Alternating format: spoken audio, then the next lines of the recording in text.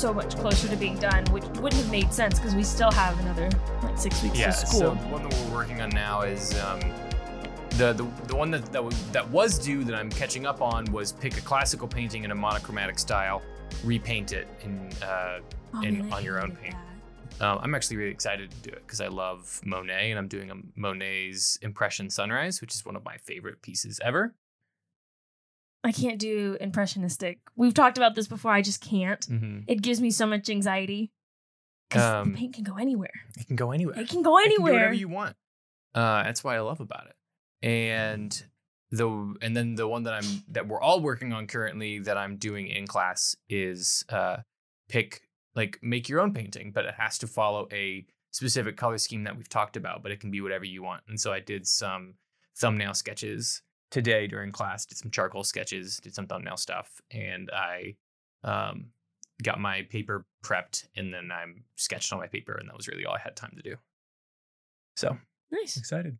It's good. I've been wanting to do this painting for 2 years now, and I'm finally getting you're around actually to gonna it. So this is like a plan thing. You just, instead of coming up with a new idea, you were like, what is something that I've wanted to do? Yeah, right. That's what you do, is what I've been wanting to do. This is my excuse to do it, and so I'm doing it now. So I have a really, really nice composition. I'm really excited to start it because I'm doing like a highway road. I'm actually drawing. I don't want to give away exactly where we are, but who fucking cares? It's so, if they wanted to, it's Beltway. so easy to find us. There's a spot on the Beltway that I really like. Yeah. When you just round a corner, you're up a little bit higher than the rest of the road, and the rest of the road is just filled with street lamps. And I used to drive that at nighttime all the time. Mm-hmm. And that spot is always stuck in my brain. It's like, I should paint this, and now I'm going to. I've kind of tinkered with how it looks in my memory because I wanted to add some interesting composition. So it's just like a highway, and you see 3 separate segments, and it goes up, then down, then up, then down, and then up and out. And it's super curvy. Like the pathway is very like swoopy, swooshy. I don't know how else to describe it in the audio format that people can understand. Mm-hmm. But it makes sort of like an S curve with an extra butt on the S. I'm really excited to paint it because my professor was like, yeah, painting roads is really hard, but like you've done a really solid composition. And I was like, oh, thank you. Thank you very much. That's good. Yeah. Validation. Yeah, it's nice to hear validation from a professional who paints like during class that you could watch. Lord Jesus. Right? Oh my God. Watching him paint and then looking down at your own and being like, I'm incompetent. That's man, I suck. Yeah. That's how it feels most of the time. But he's super supportive of everyone. And he's also, it's nice that you get to see his work because he's so brilliant at painting and at what he does. And then being able to like this guy's teaching me. Like the guy that's doing that is showing me how to do the things that he's doing. Mm-hmm. And it feels nice to be like, well, if I continue down this road, I can do that thing. Do you want to paint? Digitally, yes. Okay. But physically painting is also really fun. It's something that I've fallen in love with in the past semester and a half that I've started doing it. So this is Media for the Intellectually Impoverished. I'm Taylor. I'm Randy. And this is the podcast that enriches your mediocre lives. You did it this week. You know, the past 2 episodes you have not been able to do. I'm proud. That's why you were stressed. That's why that whole segment was stressed, because you're like, man, I can't forget it. I can't forget it this time. Can't forget it. Can't forget it. Good job, man. What are we talking about today? We judged a book by its cover, and we're going to talk about it. That's it. No, so Cam came up with this idea about so long ago at this point. Like December. No, it was not December. Oh yeah, it was. No. It was maybe February. Because she made a whole list of things. Oh yeah, because she made it was the monthly schedule. Yeah, and so it was back in February, and so we decided to schedule this way in advance because we knew that it would take us forever to actually read the book. First, we had to go find a book, and I feel like we meant to finish it in like 2 weeks or 3 weeks, and now it's been like a month and a half, and we've just kept pushing it down and down. We were gonna record it right before spring break, and then we were like, no. Neither of us have read the book, so we pushed it past spring break, and then miraculously, we both finished it by the time it was due. Yeah. By both of us, I mean me. It was miraculous that I finished a book at all, but I did. I thought you were going to make a joke that you finished the book before me. I did finish the book before her, and that was like the crowning achievement. I've been rubbing that in her face for about 2-3 days, ever since I finished the book, because she was like, how far are you in the book? Expecting me to be like, I'm on page like 33. Yep. And I was like, 100%. I was like, I'm 30 pages out. And she's like, what? Because he passed me. There was a day when I called him, or he called me, and I asked him like how far he was, and he said that he was like 30 pages from the end, and he had just, or it was maybe more than that, 50 pages from the end, and he had just passed me. Like he was 5 pages ahead of where I was, and then I couldn't let that happen, but I was at work, so I couldn't catch up, and it wasn't fair. Mm-hmm. I downed like, so look, do you want to talk about the book? Are we gonna talk about the book? Okay, Yeah. I can show it on the camera if you're watching visually. For the audio people, the book is called My Best Friend's Exorcism. I think I might even be able to put a photo up of it. The cover, it looks, so we judge a book by its cover. We went to Barnes & Noble and we just walked around for like 45 minutes. A while. We were there for a long time. Yeah. And we looked at every cover that caught our eye. We pulled some books out that had interesting titles and then looked at the covers. And we did not read the back. We could not read the back. It was only choose it by its cover or the spine or Yeah, we could not get any information on what the content of the book was. We were looking purely at the graphical designs of the cover, and I stumbled upon this book because it was on a display, and I was like, this is the most interesting cover I've seen in a long time. So the book, I think we said it's called My Best Friend's Exorcism, and the cover is reminiscent of old VHS tapes from like the 80s and 90s. If you lived in that time, you know exactly what I'm talking about. If you're like 15 years old, go ask your parents. Such an insult. Go ask your mom. But it's made to look old and worn out, and it's reminiscent of like the B movies, the B horror movies of the 90s, and it's like the really cringy 80s horror movies, and the ones that you'd see at the rental store, and you'd be like, oh, I kind of want to watch this while drunk, and then you do that. It's not like a horror like where you're gonna get scared. It's kind of like this. I'm gonna laugh at this. Like this is there might be some scary jump scares or something, but this is just to laugh at. And so we looked at this, and we were choosing between this and then something by The Anomaly, and then something else by Anthony Horowitz.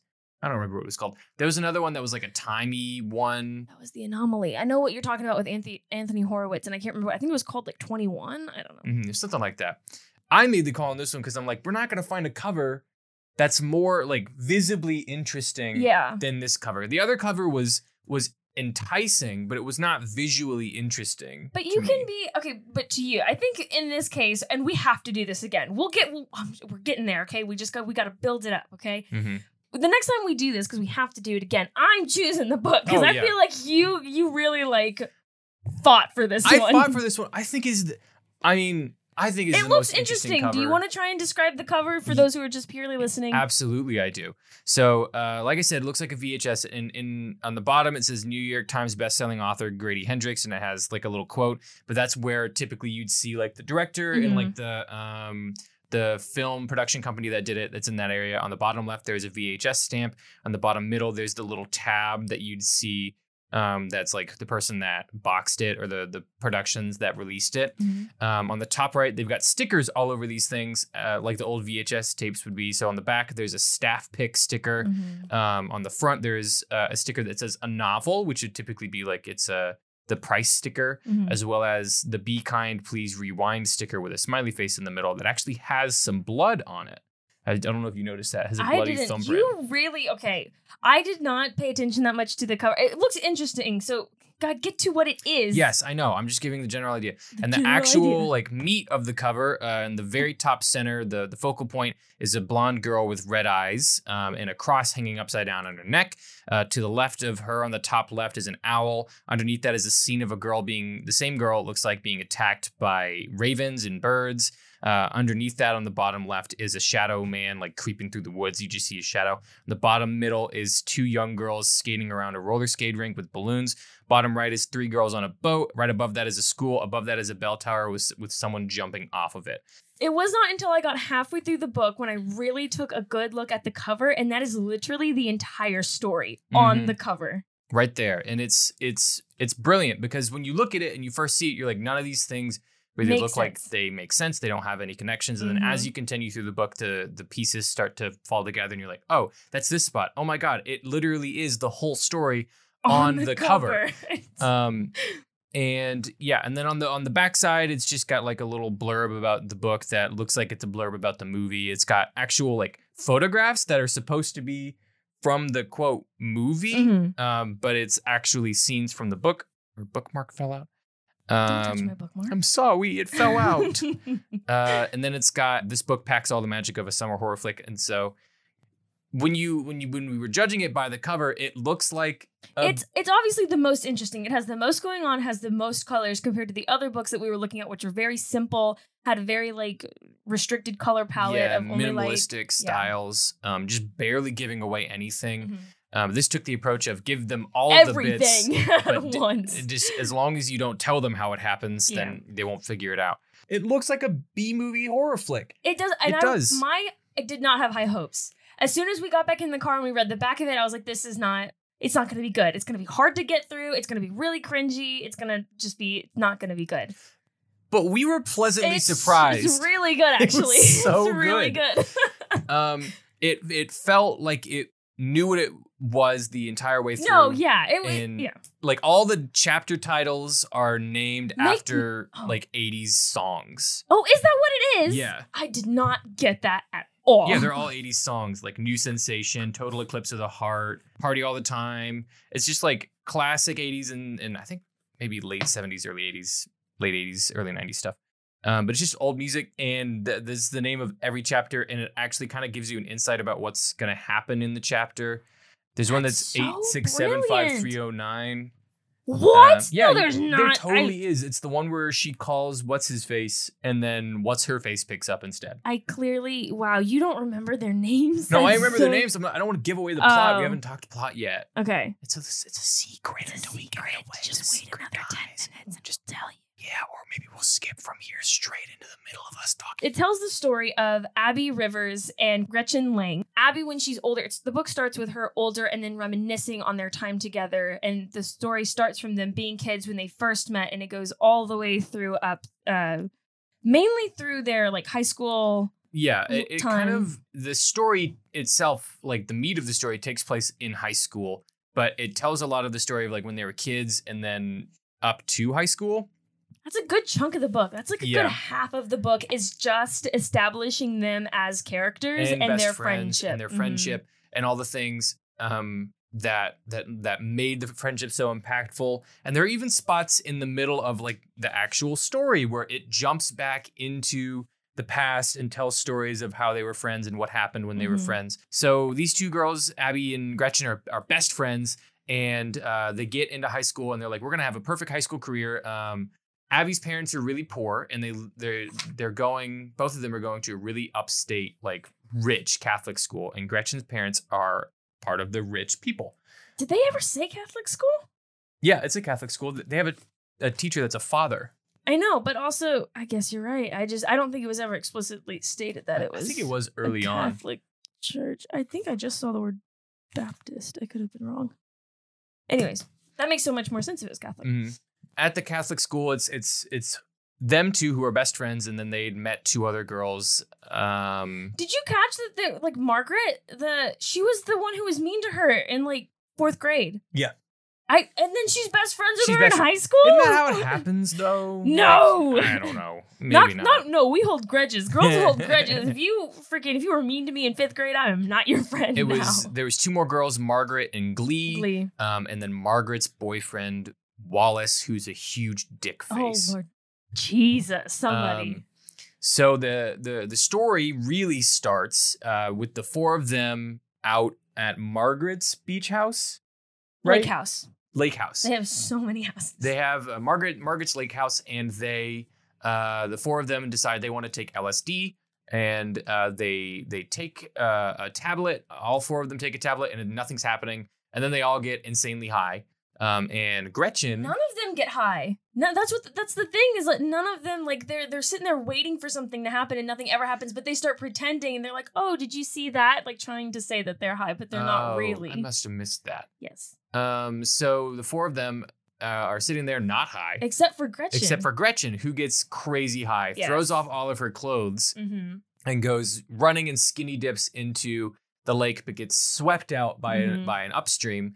and is taken out into the forest, and they can't find her. So the four of them spend the entire night looking for her, and then she shows up back in the morning. She's disheveled, she's gross, and she's like coming down from the high, and she's freaking out. Abby takes her home, and from that point on, Gretchen starts to change. Yes. She continuously gets worse and worse and worse. Her health, her appearance, everything goes downhill. She's becoming more antisocial, not talking to anybody, not talking to any of her best friends anymore. She becomes suicidal. Yeah, she becomes, like, she starts hurting herself. She starts cutting her arms. And her parents are taking her to doctors because, like, strange things, they're hearing strange things, weird things are happening. She says that she feels touches on the back of her neck and all across her body, and she hears voices all the time. There was a lot of things in here that I was like, this is a new fear of mine. I didn't know Didn't that need it. this is now my fear. Some of the later book stuff, terrible Yeah, oh fear. my God.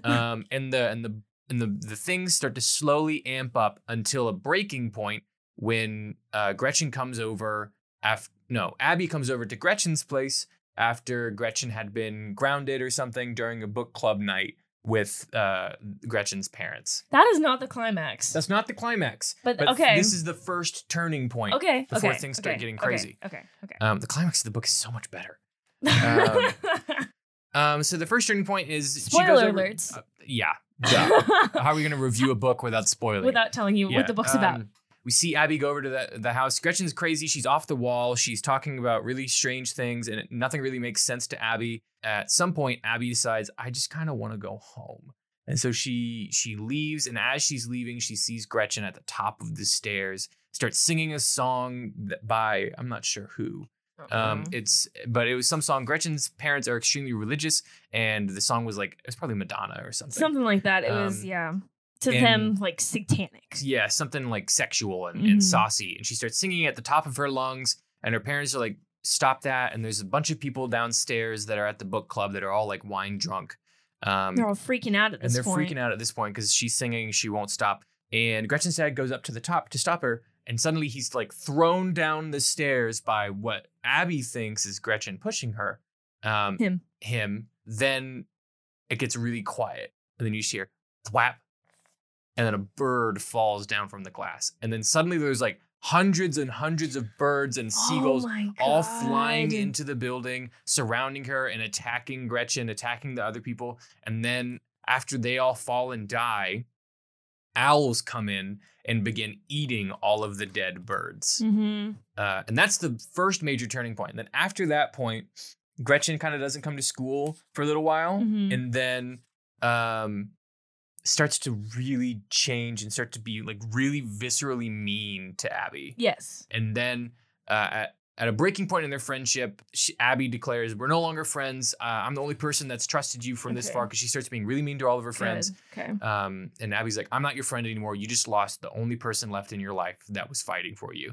After that point, Gretchen is suddenly better. Out of nowhere. That's what I was talking about. That is the major turning point. This is the major turning point when shit starts going crazy. When their friendship has broken, and now somehow the next day Gretchen is completely fine. Better than fine. She's like glowing now. All her skin is perfect. Her hair is perfect. She's wearing these new, fresh, like styled clothes. Everybody has fallen back in love with her because before everyone had isolated, like completely kicked her out. Abby was really the only person still talking to her. Comes in the next day and it's just changed. How did everybody in their right mind suddenly change their opinion on Gretchen? I don't know. I don't know how that happened, but it did.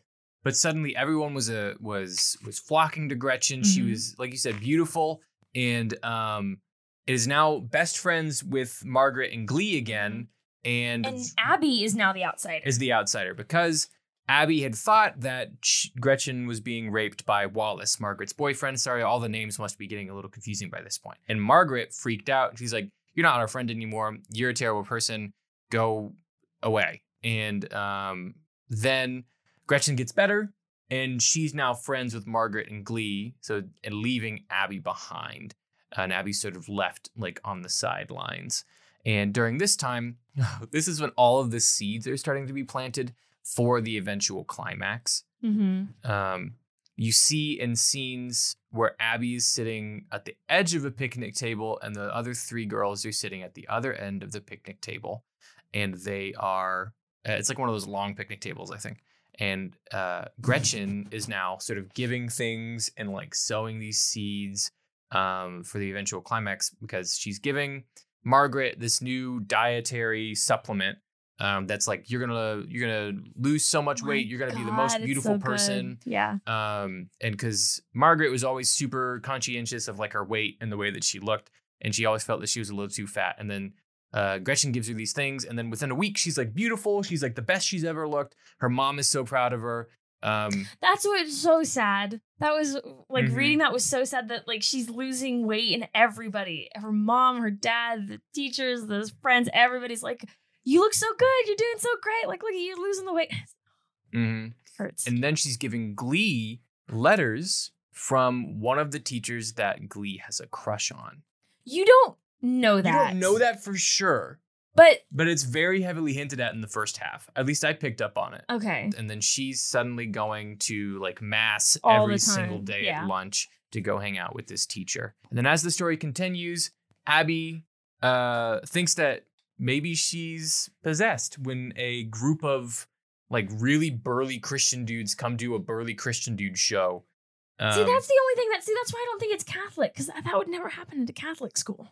I don't know. It's the 80s Catholic school. I guess Catholic school was different back then.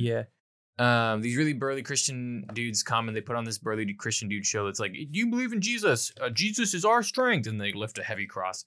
And one of the dudes looks at Gretchen and specifically mentions that she is possessed by a demon. She has a shadow hanging over her. And then Abby, at that point, something clicks and she's like, maybe she's possessed. Maybe she's possessed. And so she starts following this trail and attempts to get she's trying to get the dude that looked at Gretchen.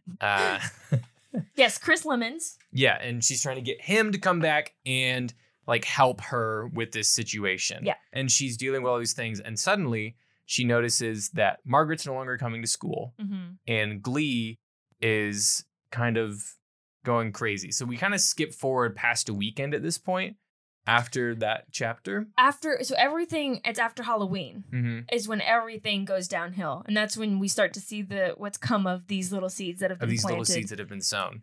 And the first thing that happens is that we see is Abby gets called into the principal's office and is blamed for giving children alcohol and for selling drugs, because this entire time, all of the faculty and advisors have thought that Abby, because she's poor, is the reason that all these bad things are happening. She's becoming this scapegoat. She goes outside after that interaction and she looks up at the bell tower and she sees like papers floating down, and these papers, she picks one up and it's a letter that was written supposedly from the teacher, Father Morgan. Yeah, Father Morgan, is a love letter professing his love to someone. And she looks at the top of the tower and she sees someone that's getting ready to jump. So she races up there and suddenly the person is grabbed before they jump off. And it's the teacher, Father Morgan, grabbing her old friend Glee, who is currently just drunk off her ass. And half naked with like writing on her chest. And she's like screaming about how she loves this teacher. And the teacher's like, I don't know. I have no idea what's going on. Abby's like, Gretchen did this. Yeah. Gretchen did this. Because she was the one who was giving her letters every day to like go to mass, to go to that's what she did at lunch. And so that's the first thing that happens. And then right after that, she goes to visit Margaret like a day or two later, because Margaret's really sick. And she's like, well, she needs help. And she thinks that because Margaret's been out of school for so long that she must be better now. And so she can't do it alone. Margaret's going to help her. And this is my personal... This is the worst. This is the worst scene in the entire book. No, it's not. No, but it's a really bad one. It was my least favorite. This is the one that made me out loud go, oh my God. I cried later in the book when... Okay, we'll get there, I cried. How long are we at? We're at 20 minutes? I know, we got to get through it. You're telling every detail, and we just got to get the idea out there. Yes. So she goes to see Margaret, and Margaret has been diagnosed with anorexia. She gets to go to Margaret. She's like, I have some food here. She gives Margaret the ice cream, and then Margaret's like, I can't. And then she pulls the covers back. She's about to throw up.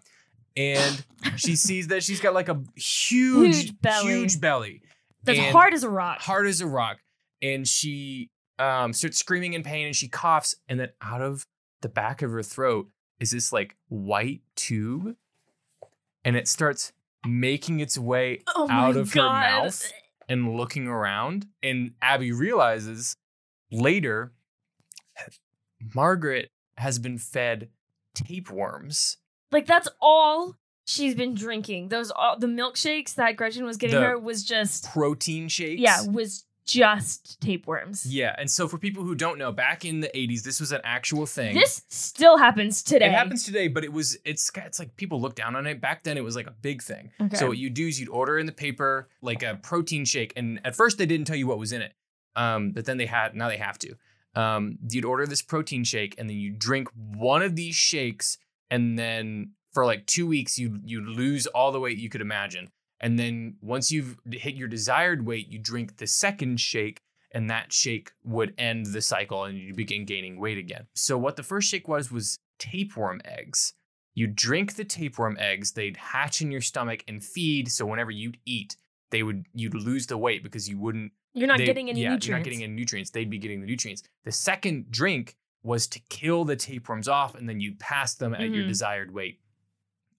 This was an actual thing that really did happen, and still happens today. But Margaret was fed only the eggs for like months, days, like weeks. Yeah, it was like a month or two. That's all she had was tapeworm eggs. And so it describes some of the, did you find the page? Yes, I did, because we passed where the birds, so that's the thing that we're going to have to start doubling up because just the time, but I know you want to get through every detail because that's what makes this book so good is it's so detailed and the imagery is phenomenal. Oh my God. I could not every time the dialogue is so beautiful and the sayings that Abby says, they're so profound, but I found the section that you're talking about.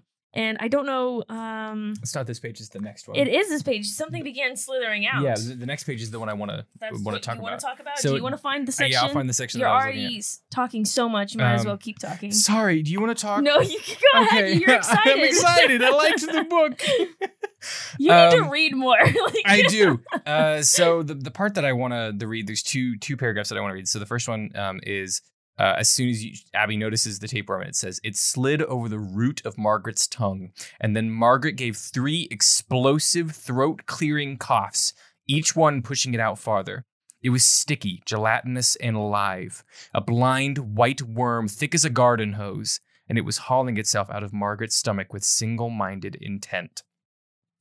I needed thick as a garden hose. Thick as a garden hose. And then later in the page, when they find out what it was, they found 23 pounds of tapeworm in Margaret's stomach. The longest measured 33 feet.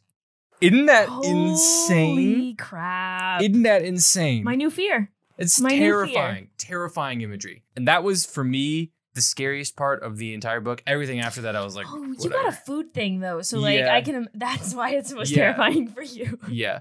Good God. That was just spooky. And it's written extremely well. But like when you go into the book, you're not expecting, like when we were looking at the cover, we weren't expecting such terrifying moments. But the author, what's the name of the author? Look at the front of the book. Grady Hendrix. Grady Hendrix. Like, it delivers. And out of nowhere, because like we said, the first half of the book. It's real cheesy. It's real just like slice of life, kind of like this. They're best friends. They do everything together. They'll die for each other. They're just little kids. And I love that because that was like what it was like to be a kid.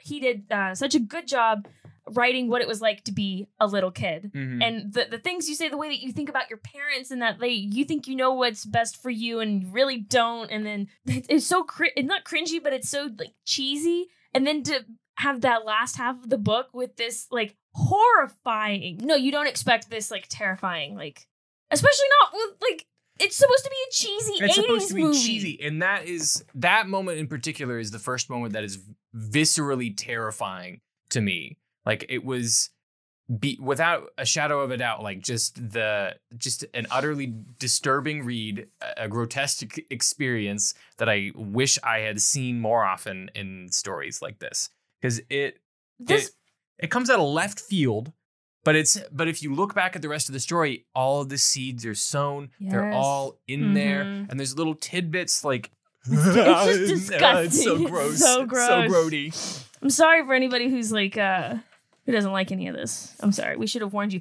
I wanted to read this because this was very disturbing. This is the end of the chapter that Taylor was just reading. So they're talking about like she didn't know that she'd consumed this much like tapeworm eggs. And it says, but they couldn't ask Margaret anything because she had been sedated the moment she arrived at the hospital. It was the only way to make her stop screaming. That's what terrified me. Mm-hmm. To be in so much pain, you can just scream. Like, that's it. Oh my goodness. Oh my goodness. And then it just continues to ramp up. Like, it gets worse and worse. It doesn't get any better.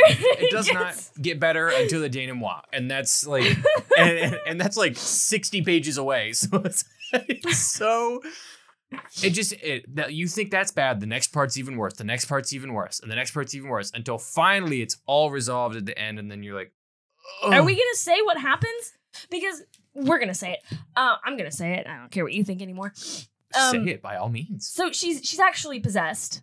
And I was wondering if they were going to do it or not, or because it's an 80s like cheesy movie, if they were just going to be like, it's puberty, you know, if they were just going to like. I was really worried on the chapter when they started the exorcism, right? That it was just going to end up being, no, she just went crazy. Yeah, that she's like, it's mental illness. Yeah. Like she's not actually possessed. And that guy was so creepy. Oh, it was great. Such a great character. It's terrifyingly dumb. So the character Christian is the exorcist. We mostly see him mentioned as the exorcist, not as his actual name, to reinstate the fact that you're remembering this story. Yes. Don't forget the fact that she's possessed. She's possessed. This is the guy that's going to help. Yeah, this is the guy that's going to help. He is just a bumbling, like 7 foot, 300-pound idiot who has a white van, and then in the back he's like, I didn't know if you were gonna. When they first met up. Like she was like, hey, my friend's possessed. I think she's possessed. I need your help. They meet up.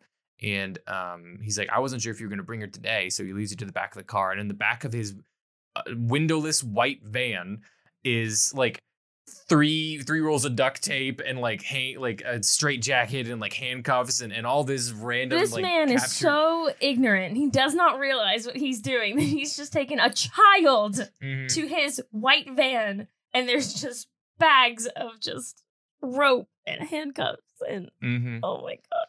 And then as it goes on, and he keeps like unintentionally making like sex jokes. Yeah, because he's like, I'm trying not to make sex jokes. He's trying to keep it so it's not sexual. But whenever he mentions the fact that something would be sexual, you're like, well, now I'm thinking about it being sexual. So thank you for that. And he gives her like a date rape drug to knock out Gretchen. It's so bad. It's so bad.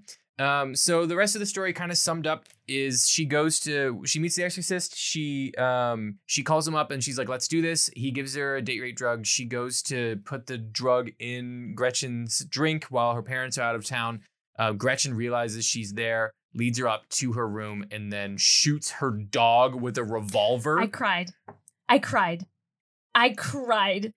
Because I knew it was going to happen. I knew it as soon as there was a dog As soon as she walked in the house and good dog Max, whatever his name was. As soon as he came up to Abby and started barking, I was like, no, not the dog. Please, not the dog. I'm going to cry now because oh my God.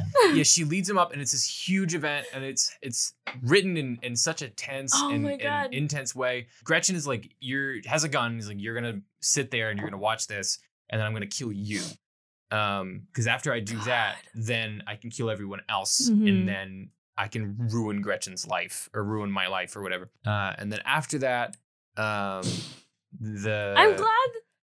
glad that was like the climax. That it hurt, but that was the highest point. Like we can't go back from here, man. You've killed the dog. The dog. The only higher thing you could do is kill a human. But this is the highest, and then they refer to him for the rest of the story as good dog Max. As good dog Max, and they keep bringing him up, and at the end, Gretchen's like, that's the one thing that like I hate the most, that like I did that, and like she's like, you didn't do it, but I was like, yes, I did do it. It's just hurts my heart. Then she passes out. Then the exorcist comes by, and they take her to a beach house. and they strap her to a bed and begin the exorcism. And the exorcist is like becoming increasingly more violent, and they finally drag out the fact that there's a demon inside of Gretchen. And at that point, they like shit hits the wall, and the exorcist is like, I gotta go call my dad, because his dad is like dips. Yeah, and then he leaves and does not come back. Nope. Abby's like, well, I gotta do this myself now, and so she begins an exorcism. And this is the point when I was like, it's cheesy. This is the 80s movie that I was expecting. Yeah. Because then instead of like swearing on the Bible, she swears on like 80s pop icons like Phil Collins and stuff. What was it about Phil Collins? I don't know. I was going to ask you about that because I love Phil Collins, don't get me wrong, but that's literally like half the story is like just referencing Phil Collins. Was that a big thing in the 80s? Like, I don't know. Phil Collins is good. I mean, I know I'm not saying that he's not good, but to be referenced this much, like, was he the number one, like, who's like Harry Styles in today's world? Mm-hmm. I don't know. I mean, I wasn't alive back then, so I'm not sure. I thought maybe you knew. You seem to know other stuff about the 80s. I don't know everything. I was not around in the 80s. You knew that every chapter was an 80s song. Well, because that's like obvious. I mean, like all it took was 3 of them to be like, oh, those are songs that I know from the 80s, for me to be like, oh, they must all be 80, like Process of Elimination kind of thing. Well, you know more 80s songs than me. It's like somebody's calling me. Oh no. I think it's right around here. Should I answer? Yes, absolutely. So find your section. Hello? Yes? No, I'm currently recording the podcast. Say hi. Hi, Jay. What's up, man? Not much. I thought y'all recorded on Mondays. Yeah, but we had Chris's thing yesterday. You know what? You're so right. I was there at that thing. You were. I don't think it's picking him up. Y'all enjoy recording for the podcast. Okay, bye-bye. Okay, bye-bye. Bye-bye. All right. Did you find what you wanted? I did. Okay. So, she starts like rebuking the devil in the name of like things that were important to her and Gretchen. So she's like, by the power of Phil Collins, I rebuke you. By the sacred strength of my sweet Audrina and forever, I deny and rebuke you. Andrus, the name of the demon. Andreas. I thought it was Andreas. Is it Andrus? Andrus. I was saying Andreas in my head the entire time. Andrus. And all sorts of stuff. And then finally the demon's like, no, 80s nostalgia has killed me. No. The power of friendship. I wrote that. That is like the top of the chapter, I think, at the end of it. I wrote the power of friendship. Where is it? By the power of friendship. But yeah, and that's the cheesiest part of the whole story. I'm like, if this is the only cheesy part, the rest of the book makes up for it. The ending makes up for it. I think so. The story then resumes sort of like as you speed through the rest of the 2 of their lives. Yeah. And now they're suddenly married. They're suddenly like adults, and they're slowly losing contact over time. Like they go to different colleges. They get married, but they still in each other's life for the important moments. Yeah. Which I loved. Is like when they got married, or when there was a divorce, or when a parent died or something. They were always like there for each other. They were always there, and it was. I think she mentioned it's like we drifted apart not because we weren't friends, but because we had more like important things to focus on or something like that. Mm-hmm. It's like you just dropped telling the minutia of one day, right? You didn't tell her one thing. There was no falling out, no great tragedy, just 100,000 trivial moments that they didn't share, each one an inch of distance between them, and eventually those inches added up to miles. But then they talk about the bigger moments being there for like weddings or divorces and things like that, and it says when those things happened, they learned that although those inches may add up to miles, sometimes those miles were only inches after all. So really they're so profound. It's so, right? For this, like, supposed to be cheesy 80s, terrible, like, jump scare movie, cringy friendship and the power of friendship, to have those such profound, like, real life moments. That's what happens. You just drift away from people. Mm.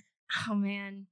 Oh, it was such a good book. I mean, I really recommend, even though we've kind of spoiled a lot of this story. Oh, you're not going to read it. No, I was just thinking that we got halfway through the book and I was like, we shouldn't have, but we did. And it's too late. Mm-hmm. But nobody's going to read it now because we literally spoiled everything. Mm-hmm. But it's really beautiful. It is. The writing, it's so easy. Like, I was expecting it to be really hard to get through. We were trying to find a book that was like less than 300 pages and we ended up getting a 300-page book anyways. But you like plow through it because it's easy. It's like watching a movie. It really is. I mean, I plowed through probably 200 of the pages in like 6 hours. Yeah. Because I had nothing to do and I was like, I'm going to read the book. And then I beat Randy.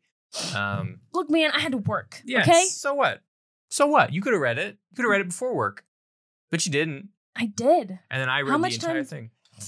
Stop with that smug ass look. Just stop it. No. How many books have you read this year? Do manga count? No. You read one book. I've read 4 books. It's not a competition, Catch up, Randy. scrub. Randy, it's not a competition when It I is! lose. When I lose. No, only Randy can win.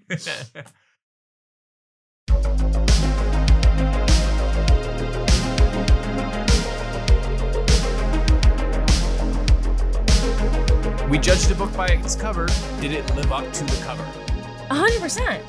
It was better than the cover. Really? I think because what I was with this cover, and that's why I didn't want to choose it, was because it looked so cheesy, and I thought it was going to be a bad book. It was going to be cringy. They were going to try and do like 80s nostalgia, and it wasn't going to work. It was going to be still like too modern, or it was just we weren't going to be able to relate to it in any ways because all of the references, clearly some of the references still went over my head. But you got a lot of them, and it is the story of like friendship and like life, and so everybody can relate to those two things, like having a best friend growing up and slowly like drifting apart from them. I know I have a friend who I was going to name, but I won't name because she probably doesn't want her name out there. I have known her since I was younger than them, since I was 4 years old, and I still talk to her on a daily basis. Because on Snapchat, it's easy to just send someone like a message real quick, and then you respond, and you maybe talk for 5 minutes, but that's about it. I still talk to her every day, but we don't have what we used to have. Doesn't mean we're not still friends. She actually posted on her Instagram story the other day, like drop, the things that they do, and it's like, drop a picture of your best friend or whatever. She posted a picture of me, and I was like, oh, I'm still your best friend. Oh my God. But that's life happens. She's now married. She lives up in Spring, really far away. Mm-hmm. And she has a kid. And so she's living a completely different life than me. But we like still talk every day. Yeah. And that's just the nature of life. And this book really encapsulates that. And then the ending, it's very, very like Spring. Healthy, tear-breaking and tear-jerking ending. Because they're best friends till the end. Yeah. And they weren't sure if that was going to happen. But it did. And then that and the whole story revolves around their friendship and how that was important to each other and why friendships, even against all odds, are important. And if someone is important to you, then you should fight for them. Because of Abby fought so hard for Gretchen in like this weird time of need of being possessed. But because of that act of kindness, because of that trust and determination and the power of friendship, Gretchen was then there for Abby through the rest of her life, like through because Abby had a lot worse later in life. Mm-hmm. But she was always there, and I feel like they never say it, but that's what the underlying thing is. I think Gretchen was like trying to make up for that time, like because she was so bad, and Abby had every right to leave her and not like associate with her whatsoever, and she didn't. So Gretchen's like, I am forever in your debt, Mm-hmm. I don't. It was a great story, and I really, really want to do an episode like this again. Okay, we're not going to get that. How much more time do we have? I guess not much. The other thing that I really liked was the callbacks. Especially because, like I said, the beginning, it's very like they're children, and as well as they do like what it's like to be a kid and all the nuances that come with that. I mean, I'm closer to being a kid than other people. But I could relate in that sense, and I think they got what it was like to be a child. But it wouldn't have been worth it had they not done all of those callbacks, because they really established like the love for E.T., the love for Phil Collins, the like ice cream, like all of these different things. And then had they completely just left that out in the last half and just made it all like purely horror, purely like exorcism. Yeah, and then just dropped all of that stuff. All of that like character like development and those little nuances, then I don't think it would have landed as well. But I liked the callbacks. Especially there's one part, and I think it's like the second to last chapter, when they finally bring up E.T. again. Mhm. E.T. was like the big thing at the first half of the book is that Abby was obsessed with E.T. Mhm. And then we never got it again until the second to last chapter. Yep. But it's those callbacks. I think that's just what rounds out the whole story. Yeah, I mean, it brought it back to its roots. It reminded you of like how far they've come as friends. They've been friends for pretty much forever, and what that meant to them was important. Maybe the audience should choose what we read next. Maybe for the final one, we have the audience choose. It's my favorite. It's your favorite. It's the audience's favorite. Then they could, if they wanted to, they could read along with us. That's true. We could like, give them a hard date and be like, finish the book by here, and then we'll talk about our thoughts. No, maybe We should do that. We should. Yeah. Okay. We should. But I say we do the one that you want, and then we'll do that one. Then we do that one. Okay, cool. If that's what you want to do. Books are pretty good. Maybe if I pick another one, we'll read a manga. You can't do manga because it'd be like picking a comic because it's so short. Like you'd need Not all of them. But aren't there like chapters to like manga? Like I know there's like you have the individual like I have a couple. I mean, I've read them already, but there are like standalones of manga that are just like graphic novels, basically. Okay. I could pick a graphic novel. We'll see. This was really, really fun. I really enjoyed reading the book more than I thought I would. I hope it was interesting to listen to us just kind of ramble and retell the story. It is really good, and if you are definitely, I definitely read it if you want. I'm not going to force you, because we did give a lot of it away, but the writing is really good. Thank you so much for joining us on this intellectual journey, and we will catch you guys in the next one. Bye-bye. I still can't get over like that's the coolest cover, and it was a good book. And it was a good book. It doesn't make any sense. Don't break the set. No.